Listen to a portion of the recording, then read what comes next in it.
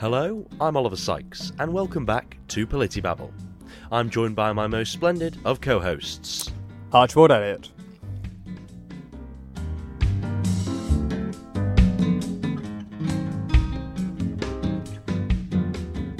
Yes, that's right, we are back for another week. Creeping along in Season 7, we've actually recorded quite a few podcasts over the past couple of weeks now. We're sort of getting back into the rhythm of our podcasting. So yes, hello Archie, how are you? How's everything with you? Well, I'm very good, Oliver, and we, as you said, we're back into the realms and the habit of podcasting regularly. But I'm then going to be away in lovely, hopefully sunny Cornwall. But knowing the British weather, it will be rainy and dismal. So we're going to have to break that habit unless Oliver comes back to your wonderful ears, as he may well do. Perhaps with a little something in between. Perhaps I may do indeed. I'll have to get thinking about that now. But I do have actually another performance coming up soon, so maybe I might not be able to. But hopefully we will keep in the swing of things. But hope you get some Cornish clotted cream. I bet that'll be jam first for you, will it? Or No, I'm very much cream first. Very good, very good, very good. The proper way, the only way. Very good. I'm very glad to hear that. So Archie, please tell us more about what we will be discussing today. Well, as you might have guessed, listeners, from the title of the podcast, we're discussing that very, some say complex, some say simple, but the ever-pressing issue of dictatorships and their constitution in our modern world. So we're on our usual quest to discover the best of the best systems, and we discuss the flaws of democracy and the flaws of everything, so why not the flaws and perhaps benefits of a dictatorship? And also the slow move towards things that so often leads us towards these dictatorship style of governance. There's small nudges that we, I think, talked about. I can't remember which episode we were talking about. It's a slippery slope. I've forgotten the actual name I discussed. Just creeping normality. Creeping normality, yes. Yes, it's a very interesting topic. One that sort of, I think the main thing with the podcast, which we tend to often do, is things, and this is the main sort of thing about politics, is everything that governs us. So things interlink. We like to come back to certain topics. We like to sort of keep sort of discovering more. And I think the main thing about this podcast for us is that, things change. Archie's views on something may change. My views on something may change. It changes during the podcast, and I think Oliver's views may become correct. Yeah, okay. As I like to say. I think this is the main, and I think this is the main thing for our listenership as well, is that we provide sort of a platform for views, and we look at different views, and I suppose it just the one thing I like about this every week or every time we go and do it is that it makes you think. It makes you consider approaches, and I think that's a really useful thing. Archie, what is a dictatorship? First, and the best thing about this is we break down sort of. Well, we try to break down things from sort of scratch, and then we'll go into a bit more detail and stuff. And for me, it's with Archie and his great knowledge, it's kind of a lesson for me from week to week. But anyway, enough of my ramblings. He's setting me up to fail here with his obtuse flattery. Yes. But on the terms of what a dictatorship is, we may be more used to in our modern world this idea of a dictatorship being a one-party state per se, but the idea of a dictatorship, as I think we'll go on to discuss, is our democracy a quasi-dictatorship? What really classes as that dictatorship? Because we take a standard definition, which would be the power is concentrated at the hands of one person or a very small group of people, and they generally rule over us. But we have different types of dictatorships. We have the likes of a military dictatorship, where the military very much rule the country, and this happened a bit through Africa as well, and the post-colonial period. But we also have those almost more larger-than-life dictatorships, I think Stalin's a great example there, or even Chairman Mao. They're made up to be this deity, and then we could even argue is a form of monarchy. Is an absolute monarchy classed as a form of a dictatorship. So all these things always move into this idea of what a dictator is. We see even in Roman times, dictators still existed in forms of a special magistrate who held it was quite well-defined powers. So it wasn't so broad as a dictator we might see today is. Normally for about 6 months. But now we see dictators, if you look at states which are one party, I shan't name them, so we shan't get hacked by any of the wonderful states. I'm doing that with a wonderful in quotation marks. So that's kind of where we sit. Oliver, I'm interested to hear your first thoughts on what do you think of a dictatorship? Well, I think I want to sort of pick up on the absolute monarchy kind of thing. Well, the thing with is it's kind of the absolute monarchy. It's passed down, isn't it? You can't control, whereas what am I trying to say here is a dictatorship. You've gained the power, whereas not necessarily. If we look at, for example, North Korea, where we have the Kim family ruling. Ah, yes. It's still passed down. It's a dynasty. Yes. Still. Oh, yes, I suppose so. So that's... What would that be described as, then? An absolute dictatorship, would it? Well, the thing is, it comes down to the definitional... It comes down to almost a definitional debate. And I did quite a bit of world school debating in that style, and we always hated having to have a definitional debate. And I had one once on this house... supports a global basic wage, and there was disagreements over what classed as a global basic wage. Some people thought it was a mandated set wage, others thought it was almost a form of UBI, and going into that, it was very clear that the proposition who created, if you know world school debating, is a proposition of 3 in opposition of 3, speaker 1, speaker 2, speaker 3, and then a summary. But the proposition put forth a very disagreeable, an unreasonable definition of a global basic wage. And effectively, we had to argue as the opposition, in both terms of their definition, but create a new definition to put forth our arguments, but we had to rebut under their definition. And it comes into a very messy form of debate. Yeah. So it would probably be good to get down to defining what we mean by a dictatorship. So I'll take it as meaning... the power is centralised in one person or a small grouping of people.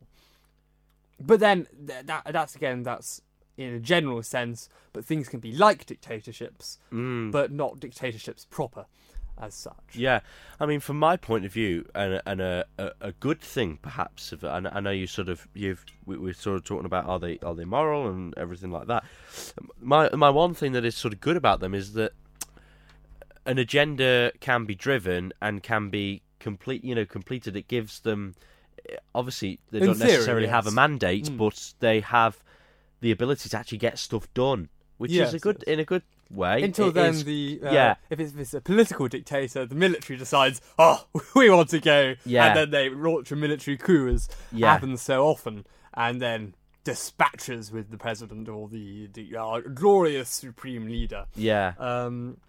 So we did discuss in our wonderful thought experiments that we do. We discussed one.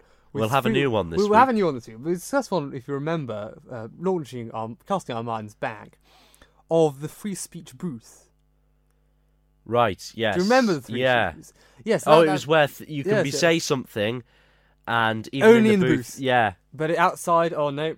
But in the booth, you can say anything you like. It was quite an interesting one.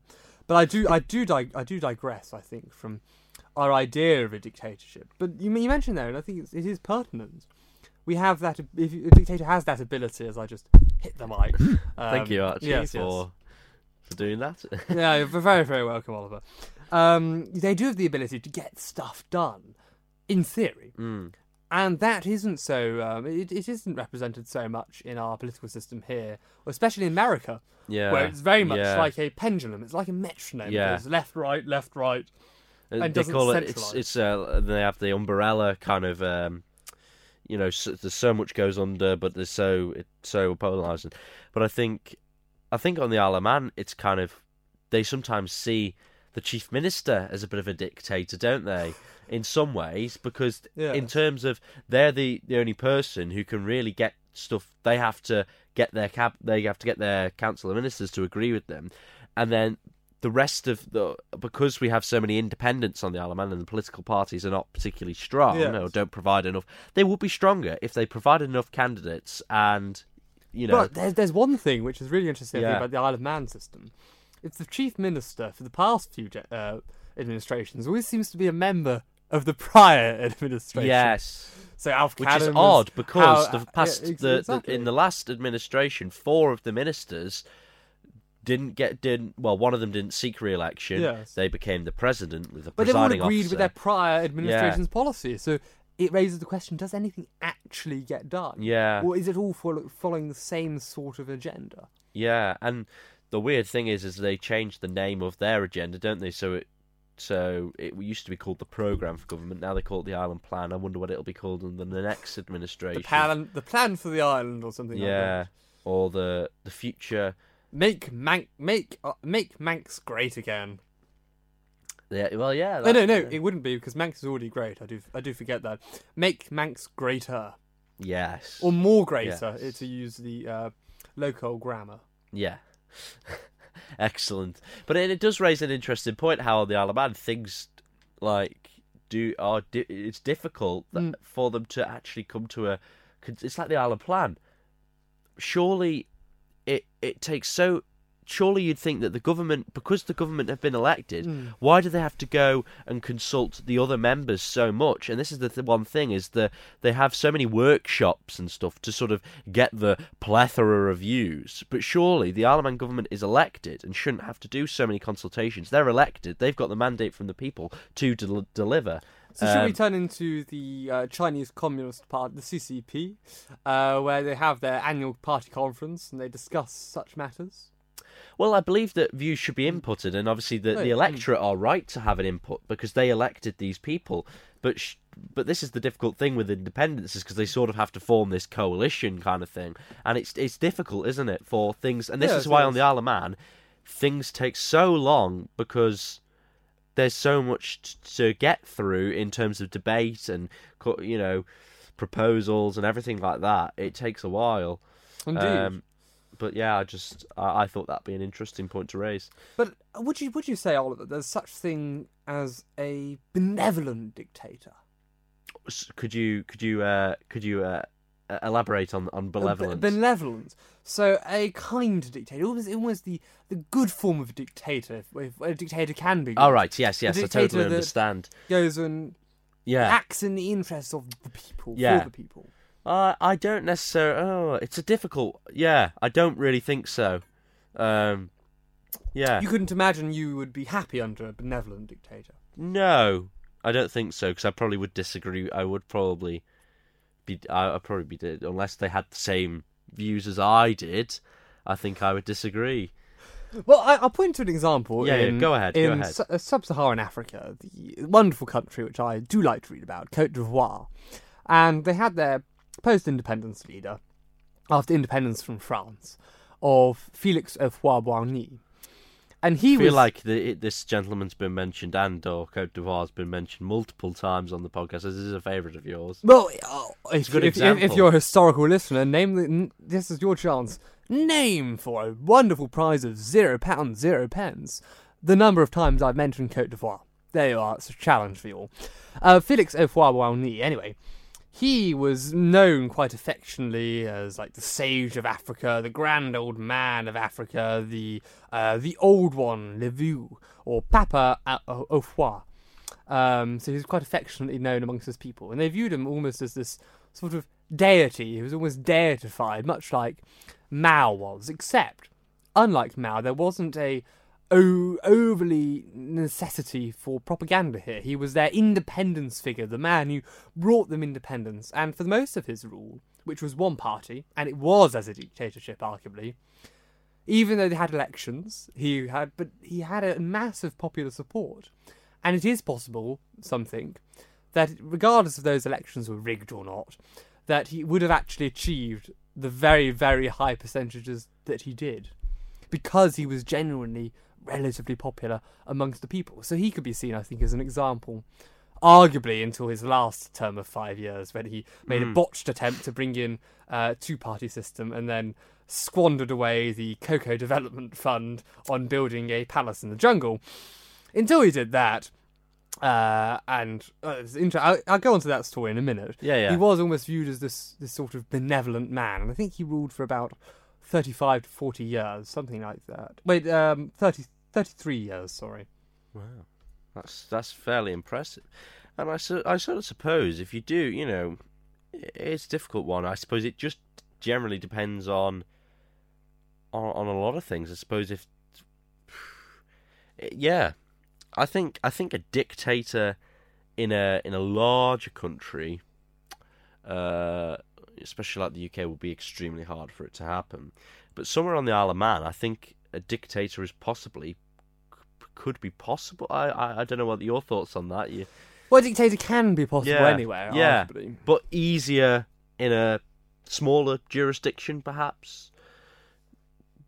Well, smaller jurisdictions always have this sort of interesting style of politics, especially very, very small. So we talk about smaller than the Isle of Man, because everyone knows everyone. Yeah. So it very much is. Even the Isle of Man had similar politics. Less, I think, so now, but it certainly did, and it still does in some cases. It's very much, I know the bloke. He worked in the post office, who worked in the chemist, who worked in the grocers. Oh yes, I know the bloke, fabulous bloke.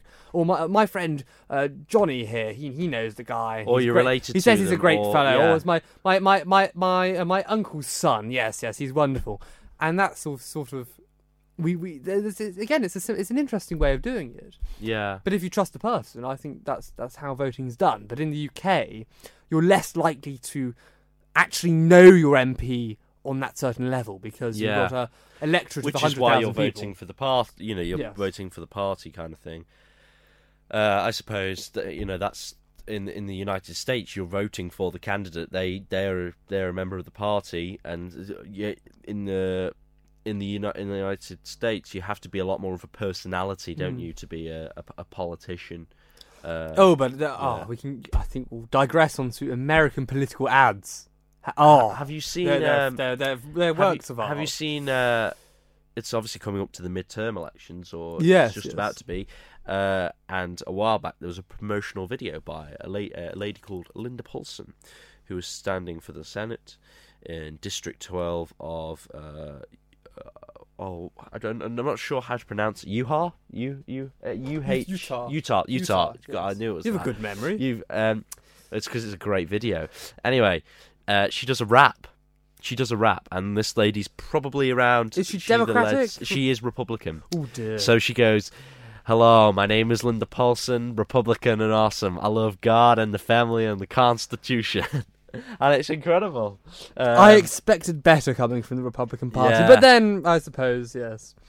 Yeah, District 12. Politics. District 12, Utah. Yes, phenomenal. Linda Paulson. Shout out to you, Linda. Hope you do well. Yes, we know she's a.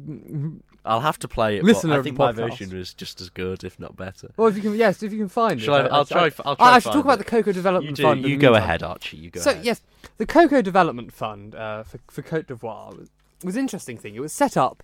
Côte d'Ivoire's main production, its main natural resource, was that of cocoa. And it was set up to maintain prices and maintain farmers' subsidies when the prices were low.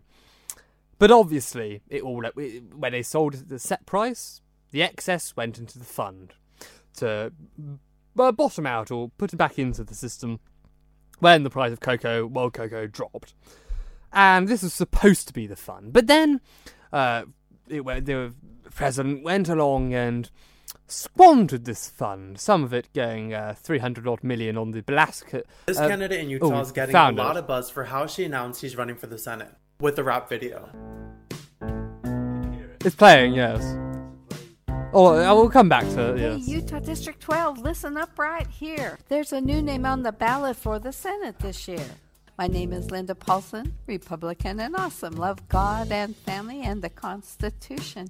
I tried to get another conservative to run. Nobody could do it, so I'm getting it done. I'm pro-religious freedom, pro-life, pro-police, the right to bear arms and the right to free speech. I want less government control and regulation, want to stop and expose all political corruption where there's integrity, morality, accountability. Government programs should lead to self-sufficiency and support traditional family as the fundamental unit of society. This candidate in Utah is getting a lot of buzz for how she announced she's running for the Senate with the rap video. So there you go. That is Linda Paulson, who is standing for District 12. I feel as though she's just got sort of political terms book and look through what should I look for in a US politician and just sort of right, I'll make a rap out of this.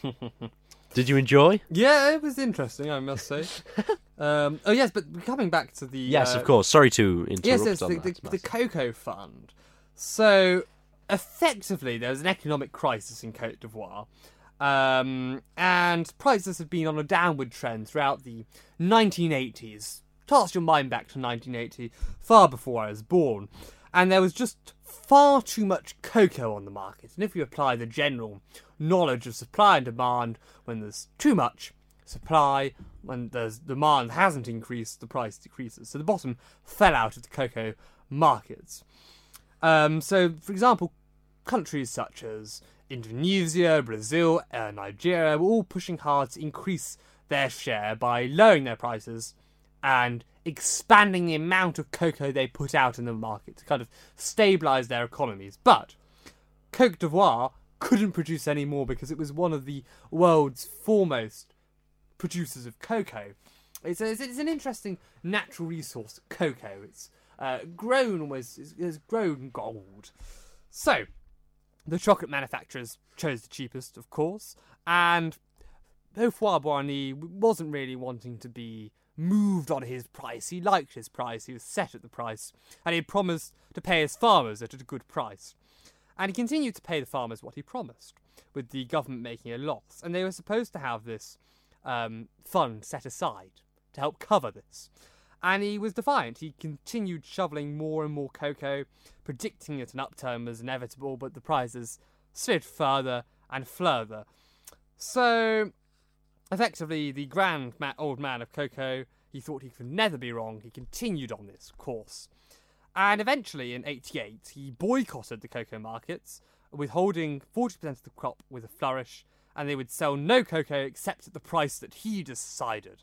Basically, it was, if you look to OPEC in the modern world, who'd set most of the world's oil prices, he was attempting the sort of OPEC cartel style of fixing cocoa prices. So we're talking about cocoa here, not natural resources, not your gold, not your diamonds. We're talking about cocoa, that very important ingredient that goes into your Cadbury bars and I'm a big fan of chocolate and cocoa and hot cocoa as well. So he stopped payments on foreign debt, about 12 billion. They gave up on him. They had no further capacity to sell the crop or buying the crop, and effectively he had to surrender. He had to slash the prices, but he was very much nearly bankrupt by it. Yes. Goodness. And he didn't like it because he'd over leveraged himself on building his £500 million redevelopment of his homeland. Goodness. So there you are. That's a bit about cocoa. Wow, very interesting. I have to say, big fan of chocolate I am. So, cocoa is very important to me. I'm just gazing out into the bay on this sunny afternoon. I thought I'd break up the programme with a little interlude. And there's a really... I can't tell whether that's a reflection of the sun or a really strange vessel in the bay. I can't seem to tell. Doesn't seem to be moving. Anyway, the is it the RF? I can't remember what it's called. The Arrow, anyway, which is the Alemans freight ship, is in the harbour. And there's been a bit of a debate on how the government gets hold of that and what they're going to do when the Manxman, which is going to be the new vessel, comes into play in the next year or less than a year now, should hopefully, when we have our new ferry terminal, and it's coming from South Korea, and it's going to be a lot bigger and a lot better than our current main vessel, the Ben McCree. I got my terms slightly wrong. It's the Cocoa Stabilisation Fund, which is a fund to stabilise the internal cocoa prices in volatile times. Right. Not the development fund. Archie, can you see out the window and sort of where my head is? Look towards the sort of big building on sort of... Yes. Yeah. Are they waves over there or a ship? I can't tell. It looks... I've not got binoculars. There's binoculars in one of the studios, so I've got no hope. Yeah, I can't tell whether it's waves. It may be waves, but I think it might be. If it isn't, it's a very strange looking vessel. But it looks as though, I don't know whether you could tell, it looks as though it's not too far away from, like it's quite far away from the cliffs. Anyway, that was a short interlude. We digress. We should go back to the idea of dictatorship, the alternative to democracy. And whilst I was thinking about dictatorships, I always turn to the criticism of democracy, because it is almost an antithesis almost of democracy. So I think we should turn to Plato's Republic, where he criticises democracy. I'm not sure, have you come across much of Plato's Republic, Oliver? I haven't actually. No, I am interested though in. So we see, for example, in Book 6 of Plato's Republic, where he uses an analogy of a ship's navigation. He argues that basically we're in a ship and should we elect the captain of the ship by popular vote. Do you think that would be a good idea, Oliver, to elect the captain of the ship you're sailing on by a popular vote? And so this captain could be any of the members on the vessel? Yes, it's just a popular vote. Well, I'm sure in this day and age that we'd be looking towards a captain with the correct qualifications and experience. So perhaps if there were several members of this crew, that a selection of 5 of them that did have the correct qualifications and experience, then I would look to popularly elect them, mainly based on the idea of perhaps trust. You know, we recently saw a vessel run into the Isle of Man's shoreline because they were coming around the north coast, the northeast coast of the Isle of Man towards the Point of Ayr, which only sits about 20 miles as the crow flies from Scotland, and the ship ran aground because one of the crew members, or whoever was responsible at the time, I don't think there was many people on board, it was dark, and one of them had gone to the toilet. And they're bearing in mind they probably had a little route to go around the top of the island. So just imagine like the sort of a spherical kind of shape. And they were obviously on their way to, I think, Ireland or something like that. Anyway, they ran aground, and it was all because of one of the crew members went to the toilet. So it does go to show that you need a level of trust in there as well. So I would probably be, if I was one of the crew members, I'd be voting for the person who probably has the most experience, the person who's been, who I believe is trustworthy to do so. So I don't think that they should pick from any of the crew members. I think it should be from a particular section. Yes, but the thing is, it doesn't always happen like that. So I read from you the analogy in proper terms, as Plato puts. Okay. So suppose the following to be the state of affairs on board a ship or ships. The captain is larger and stronger than any of the crew, but a bit deaf and short-sighted, and similarly limited in seamanship. The crew are all quarrelling with each other about how to navigate the ship, each thinking that he ought to be at the helm. They've never learnt the art of navigation, and cannot say anyone ever taught them, or that they spent any time studying it. Indeed, they say it can't be taught, and are ready to murder anyone who says it can. They spend all their time milling around the captain, and doing all they can to get him to give them the helm. If one faction is more successful than another, their rivals may kill them and throw them overboard, lay out the honest captain with drugs or drink in some other way, take control of the ship, help themselves to what's on board, and turn the voyage into some sort of drunken pleasure cruise, as you would expect. Finally, they reserve their admiration for the man who knows how to lend a hand in controlling the captain by force or fraud. They praise his seamanship and navigation and knowledge of the sea, and condemn anyone else as useless. They have no idea that the true navigator must study the seasons of the years, the sky, the stars, the winds, and all the other subjects appropriate to his profession, if he is to be really fit to control the ship. And they think it's quite impossible to acquire the professional skill needed for such control, whether or not they want it exercised. And there's no such thing as an art of navigation. With this all going on aboard, aren't the sailors of any such ship bound to regard the true navigator as a word spinner and stargazer of no use to them at all? Yes, they are. Adimantus agreed. I can't pronounce this Greek's name. I think you probably understand without any explanation that my illustration is intended to show the present attitude of society towards the true philosopher. So this is almost this idea that the true philosopher, the one with knowledge, isn't necessarily agreed with by society.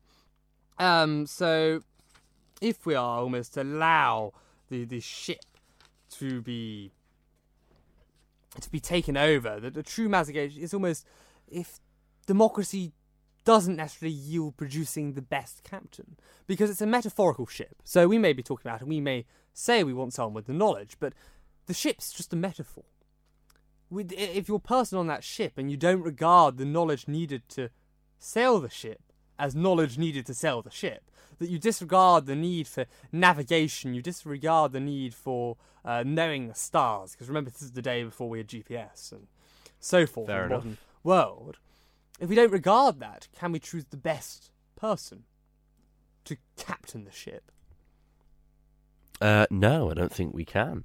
So therefore, it would come down to a popular vote.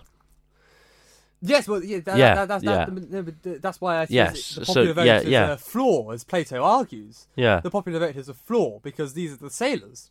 The sailors aren't wanting the captain who has the knowledge and the ability to steer the ship, who knows the seasons. It's almost, he views philosopher as something maybe different than we view philosopher. Right. I'll give an example. The philosopher is, I think this is the translator explaining it here, because Plato's views is, it's interesting how the Greeks wrote.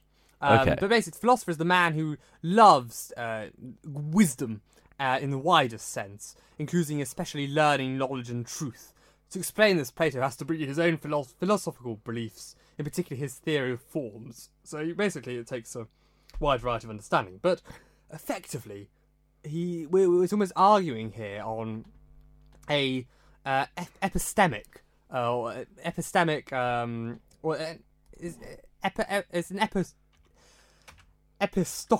epistocracy, which is a type of almost technocrats, so a very similar thing. It's the rule of the knowledgeable over the rule of the masses, is effectively what he argues. He believes that philosophers should rule almost as these philosophers' kings, who really loves that idea of this knowledge and the search for true reality. So, if you look in democracy, for example, there's an interesting, when I was reading about this, there's an interesting example pointed to Michael Gove, of which we all know of, I'd expect. We all know and love. Yes. Michael Gove, who refused to name any of the economists who would back Brexit in the Brexit election of 2016. And he said, this people in this country have had enough of experts. Right. But that's the sense we maybe get into when we see sometimes the rise of dictatorships. They say people have had too long of listening to these officials unelected, and that's how the dictators get in. We've had far too long of listening to the wealthy. We need a man of the people, and stuff like that. Yeah.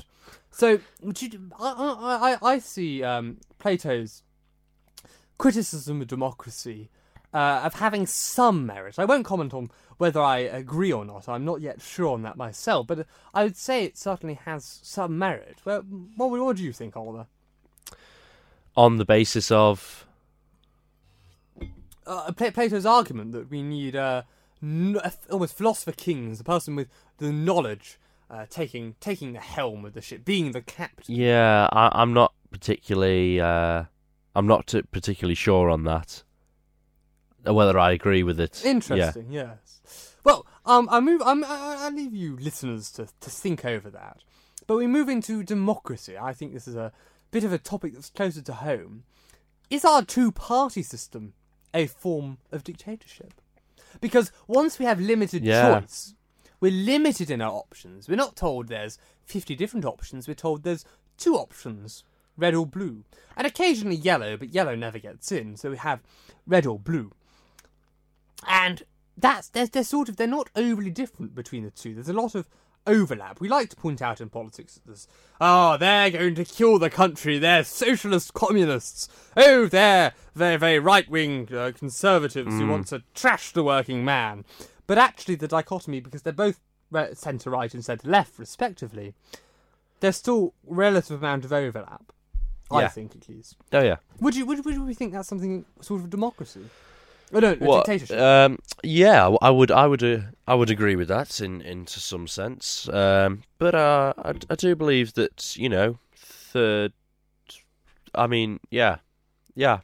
that's all I have to say really.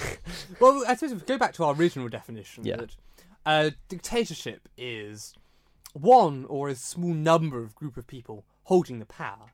If you looked at the House of Commons, for example, 600 odd MPs, as a proportion of the country, they're an incredibly small group. Yeah. You can fit them all in the chamber. They're an incredibly small group. Which is, I was watching. Can I just interrupt you? Have you ever been to the House of Commons inside?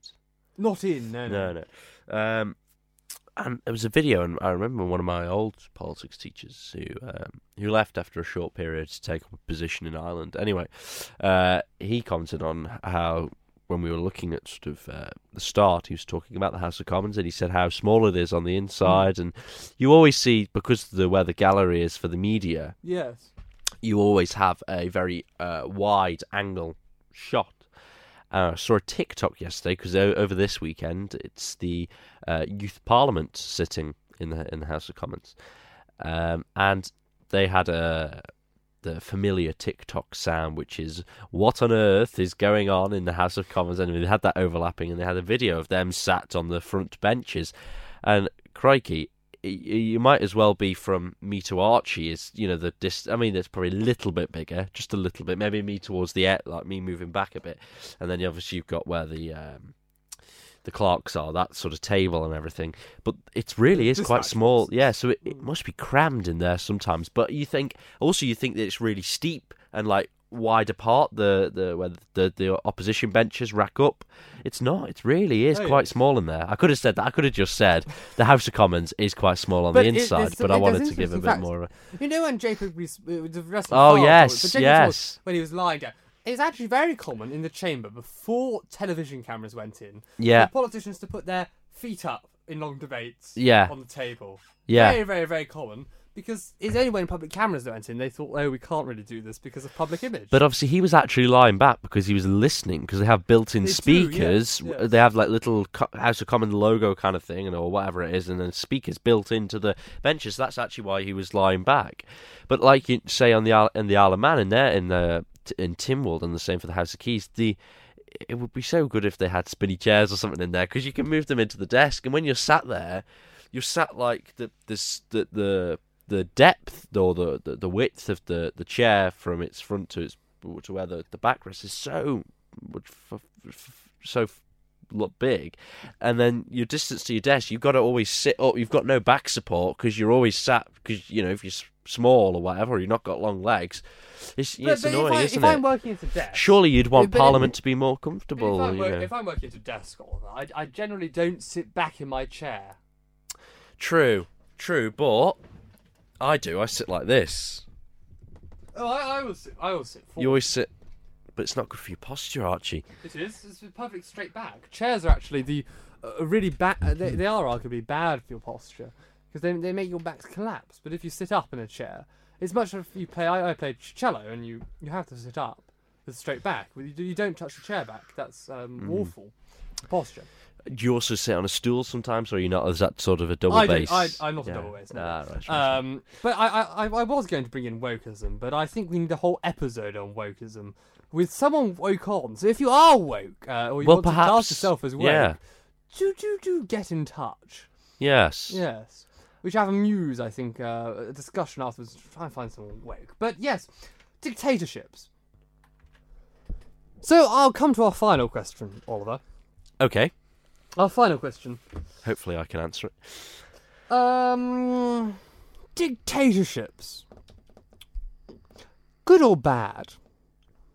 I would say, for the most part, they are bad. Why? Because it's not representative of the people. And they are not taking into consideration, the proportion of what most people would agree on. Interesting. Your thoughts in return? Well, I think it can be good, and it can be bad. Yes, a benevolent dictator, that's why I would disagree with your point. Okay. A benevolent dictator, if you're a dictator in the utopian sense of the word, whether it can ever really be achieved, it's much like democracy. Can democracy ever really be achieved? Benevolent dictator, I think, would take into consideration how people want to live, and how people want to live is controlled by a person. But it does also evolve much in our culture, because some cultures prefer that person to rule over them, take care of this day-to-day government life, all of that messy business, and allow them to actually live. It's almost freeing in some regards. But on the whole, it's extraordinarily difficult to ensure that the dictator isn't some sort of power-hungry egomaniac or megalomaniac who wants to purely enrich himself at the expense of the people, unlike dictators who live extraordinarily frugally and wish to simply serve the people. You've got almost those two senses of the word. So it can be bad, it can be good, and it can be bad, but I think I would also agree with Plato that democracy is equally flawed in some regards. Very interesting. So what are we going to move on to next, Archie, on our agenda? Well, I've got something on plastic money. Wow. Which came was that you? It was me. All right, I had a panic then. I thought the walls were going to come crumbling down. If only. Plastic money, yes, plastic money. But I think first, we'll take a break and dip into Isle of Man news, Oliver's favourite section. Okie dokie. Well, I shall. Wokey cokey. I shall get up some of our favourite theme tune music in regards to Isle of Man news. Give me 1 second and just listen to the theme tune whilst I just gather my notes together. So yes, the Isle of Man teachers are confirmed strike action. On top of this, it was the first Douglas fireworks show since the pandemic. The Treasury Minister says talk to your lender amid interest rate increase. And the Isle of Man will have a new Chief Constable next year. On top of this, the relationships with South Africa will drive economic growth, says the Isle of Man's Chief Minister. But one teaching union has actually accepted the education pay offer in regards to the strike. So there we have a quick few news stories in regards to Isle of Man current affairs. So Archie, what are your thoughts? Well, to be perfectly honest, Oliver, I've had almost a news detox for the last week, so has that improved your well-being? Absolutely, yes. Best thing to want to do. I've actually the next 2 weeks off as well. It's fascinating. I think the news is it moves so quickly. The news is an interesting concept, where I think things are now, we should cover an episode on this, thanks to the 24-hour nature of news. Yes. Everything has got to be sensationalised. Everything must be, it's a crisis, when actually it's the pound's only dropped 1%. Yeah. Oh, it's an absolute... Yeah. It's just an absolute crisis, when actually they're very small and insignificant events in a large-scale fabric of our country. Well... Yeah, funny enough, for me, who's hoping to go into sort of media or journalism, perhaps, and I've been thinking about this. I've just destroyed Oliver's... No, because I sort of agree with you in the sense the sensationalism, and funny enough, I was watching, I shouldn't say this, but I was watching a video of from The Sun, and they were doing a day in the life of Prime Minister, which I wouldn't. I've only watched that Archie actually leaves the building. No, I'm back. He's back. Yes, I was actually watching. At least it wasn't The Guardian. Fair enough. And I was only watching it because I wanted to know about the day in the life of Prime Minister, and it was with David Cameron, and he was saying how when he listens to the news, he reads the papers, and he says he doesn't. He looks at. Or I was watching someone else. I can't remember what it was about. It was them reading Facebook comments or something, and David Cameron will watch the news channels in the morning, and then but he doesn't really. He'll get someone to inform him of anything big happened or anything between political leaders or anything like that, international. But he really doesn't like. He's not a big fan of. Well, when he was in power, was not a big fan of having the news on 24/7 because he found it would probably not do well for himself. Well, it's almost there's no need for it to be so 24/7. Yeah. I preferred it when it was the morning paper and the afternoon paper. That was it. And now they have the 11 o'clock preview and all that jazz. Anyway, yes, teachers' strikes. Well, it is in their rights to withdraw their labour if they don't feel they're being paid well enough. Yeah. But the government, I think, should have sorted it out. Well, the government did offer most recently a 30% pay increase. The Education Minister says a teaching union's call for 30% pay increase are not realistic. And they did put an offer out saying that they would be first time of starting out teachers would be offered, instead of £24,000 a year starting salary, it would be £36,000. But the thing there where I think it is unfair, in discussions with people in the education sector, is the fact that yes, those new teachers are on that new salary, but they haven't boosted all of the salaries by that amount. Yes. It used to be you work up, and the longer you work, then you reach the top salary of the teacher. But if you're just narrowing the gap between the lowest paid and the highest paid, it's surely unfair for those who've been in the sector. But also, since it won't make people probably won't make people stay in the sector, will it? Because you know what I mean. But no, I do believe that the teachers work incredibly hard. Indeed. And they have their workload.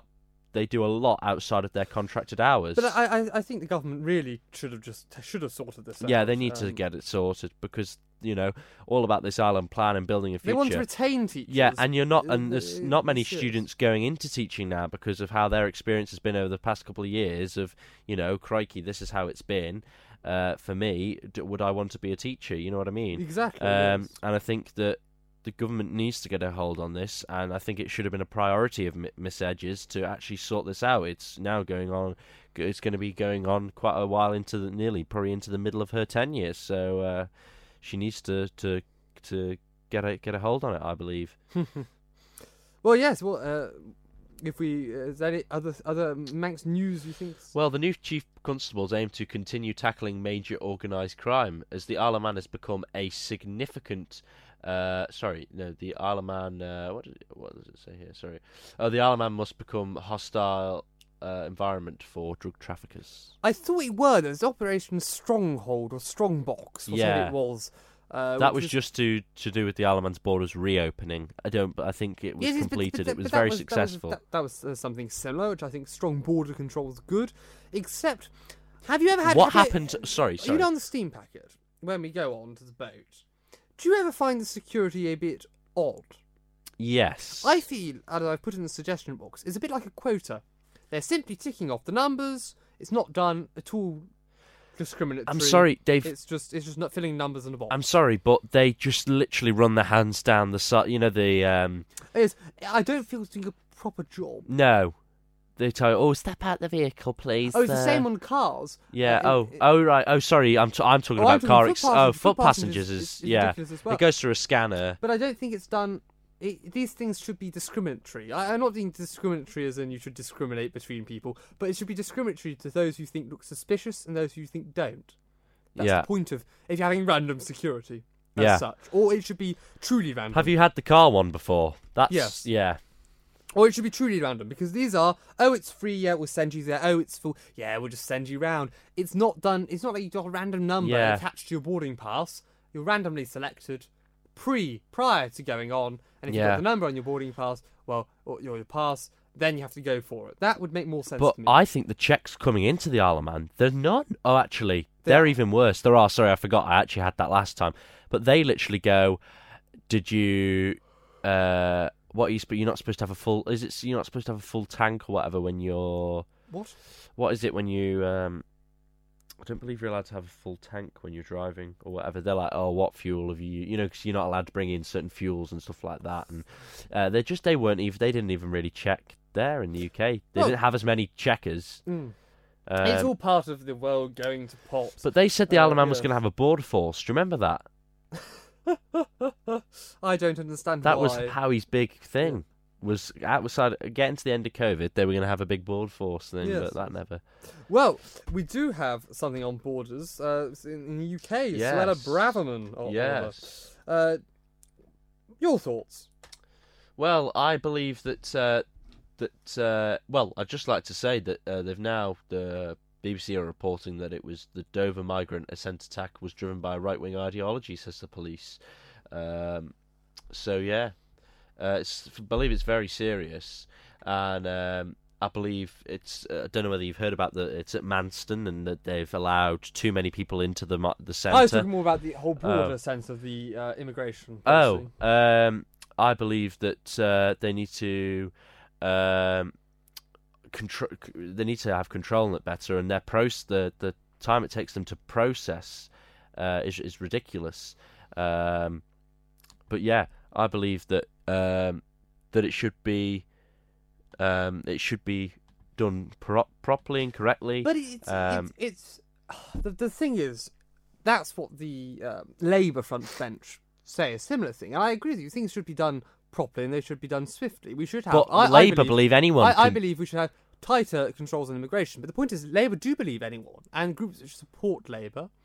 For example, they launch legal challenges against asylum seekers who their asylum request has been denied, and the amount of bureaucracy that's created purely because people want to challenge things makes it an extraordinarily slow process. Because the amount of paperwork that has to be filled out, the amount of rigmarole and regulation that has to be filled is so ridiculous to deal with illegal migration. And we must remember here, we're not talking about the people who are generally coming through safe and legal routes into the country to claim asylum. It's illegal trafficked people who pay those on the boats, some are Albanian gangs or other gangs to take them across the channel, and they've come from a safe country, that of France. It's not like they're coming direct from a war zone, they're coming already transiting through a safe country to get to the United Kingdom. And there has been criticism of Suella Braverman's words, saying that they're invaders, and some have likened it to fascism, which I think ridiculous. Yeah, and I think it's totally uncalled for, and it's a disgrace, really. The comments by the Conservative Conservative MPs. I thought the opposite. On the term, I was talking about the criticism of Suella Braverman saying saying a word used invaders, and the person on Twitter, or his tweet I saw, as a columnist, had said that it's akin to fascism. Right. Or Nazism. I thought that was utterly ridiculous, because we're not saying as such that... So you agree with what Conservative MPs were saying about them saying... I can't remember what the exact phrasing was. I'd quite like to use that because I don't want to be seen as though... Well, I don't know which Conservative MP you're referring to. I can't remember. Yes, I found them now. Backbencher Jonathan Gullis, who has served as the schools minister under Liz Truss, told Channel 4 News on Monday night that there were too many illegal immigrants crossing the English Channel for no reason whatsoever when they already live in a safe country in a safe European country. People are trying to game our immigration system, he added. He claimed there were more than 800 migrants living in his constituency of Stoke-on-Trent. But do you not agree with the basis of that comment, that they are already transiting through a safe European country, that of France? And then they're choosing to cross over the channel? Well, yes, they're playing a very dangerous game crossing. It's not like they're coming to find asylum in the first safe country. Yeah, I know. Yeah, they're going through multiple countries in order to try and claim asylum in the UK. Yeah, that is true. That is true. circling back to Suella Braverman's comments, I don't think she was wrong to use the word invasion. It's a very impactful word. It's getting across to very much the meaning of what she wants to say. She wants to say there's an invasion. It's almost that we're becoming overwhelmed by the illegal migration issue. And here we're not disclaiming legal migration routes or safe routes to the United Kingdom. We're not saying there shouldn't be migration. We're saying there should be stricter controls on stopping illegal migration. Again, it is illegal. And again, we maybe want tighter controls on immigration as a whole. And with the issue of illegal migration and the asylum costs, as Suella Braverman rightly put, it costs roughly £120, £140 a day per illegal migrant to keep them in the country. It's an inordinate cost that the Exchequer simply shouldn't be made to bear, should it? Sorry? I don't believe it's a cost the Exchequer should be made to bear. I think it is almost, it's a bit much. Yeah. And it is a large problem, but processing takes a while, especially with the amount of regulation and rigmarole we have to follow. And I think I would agree with Gullis's sentiment. They're already passing straight through a safe European country. Well, we shall move on now to the final sort of part of the podcast where Archie talks about plastic money, and we'll also quickly talk about Matt Hancock and him getting the whip suspended. Well, my rant about plastic money is because I recently I was given a £50 note. £50 note. It's very rare. I never have cash. I never carry cash, and don't come to my house trying to rob me for cash. Mostly because you won't know where it is. It is in the middle of nowhere. And also, I've placed it somewhere in my room, which is probably impossible for me to find again. But anyway, £50 note. I held it up and I thought, I sat there for a good half an hour thinking, how can this be worth £50? I looked at books and thought, those books worth £50. A book is worth £50. How can this note be worth the same value as that object? It just doesn't, to me, make sense. I miss those days of paper money, that tangible aspect is almost sort of laid paper, where you can really feel the money, and it feels like something real. But still, I don't believe that has intrinsic value. It no longer has monetary value. And if you look at, I think it all started when if we go back to when we got rid of the gold exchange, where you could go into the Bank of England, you could give you a £10 note, where it says on the note, I promise to pay the bearer the amount of £10. You go, you put your £10 note or your £50 note, and they would exchange it for gold, because we had the gold standard, where our currency was backed by something physical. And even after the gold exchange got removed, and you could no longer go and exchange your note for actual bits of gold, and it was still under the gold standard, I still view that as a time where currency had value, because it was backed by something. But now it just floats as a fiat currency on this market. It's floating, and it's a unit of currency exchange, the pound. And yes, I can give you £5 and buy that object over there worth like an apple for £5, which is probably an extortionate amount for an apple, and I won't bother to go into the price of milk. I could tell you the price, as Boris Johnson said, of a bottle of champagne. But it doesn't feel real to me anymore. We see these numbers on a screen. We're so used to these money just being these numbers on a screen. We hold our phone up and it suddenly allows us to take back the newspaper from ShopRite. Do you use Apple Pay then at all? I do, yes. But it just doesn't feel intrinsically real. I like physical objects. You see me surrounded here by books if you're in the studio. Yeah. Physical objects. I can see this book. It has some sort of worth. It has value. It's an object. But that note is a flimsy little bit of plastic. I think one thing with people with Apple Pay is they forget. But you do it's forget. A payment. Yes, you're just going tapping with your phone at something. So it's not, because there's also you've just got to hold the phone like this. Like you don't if you don't have to have. You just need to. 2 taps of a button, exactly. And if you have Face ID, do you have to have Face ID? Yes. I think you do, but it just scans your face, so you don't actually have to go through any process. But it's no less real, I think, than plastic money.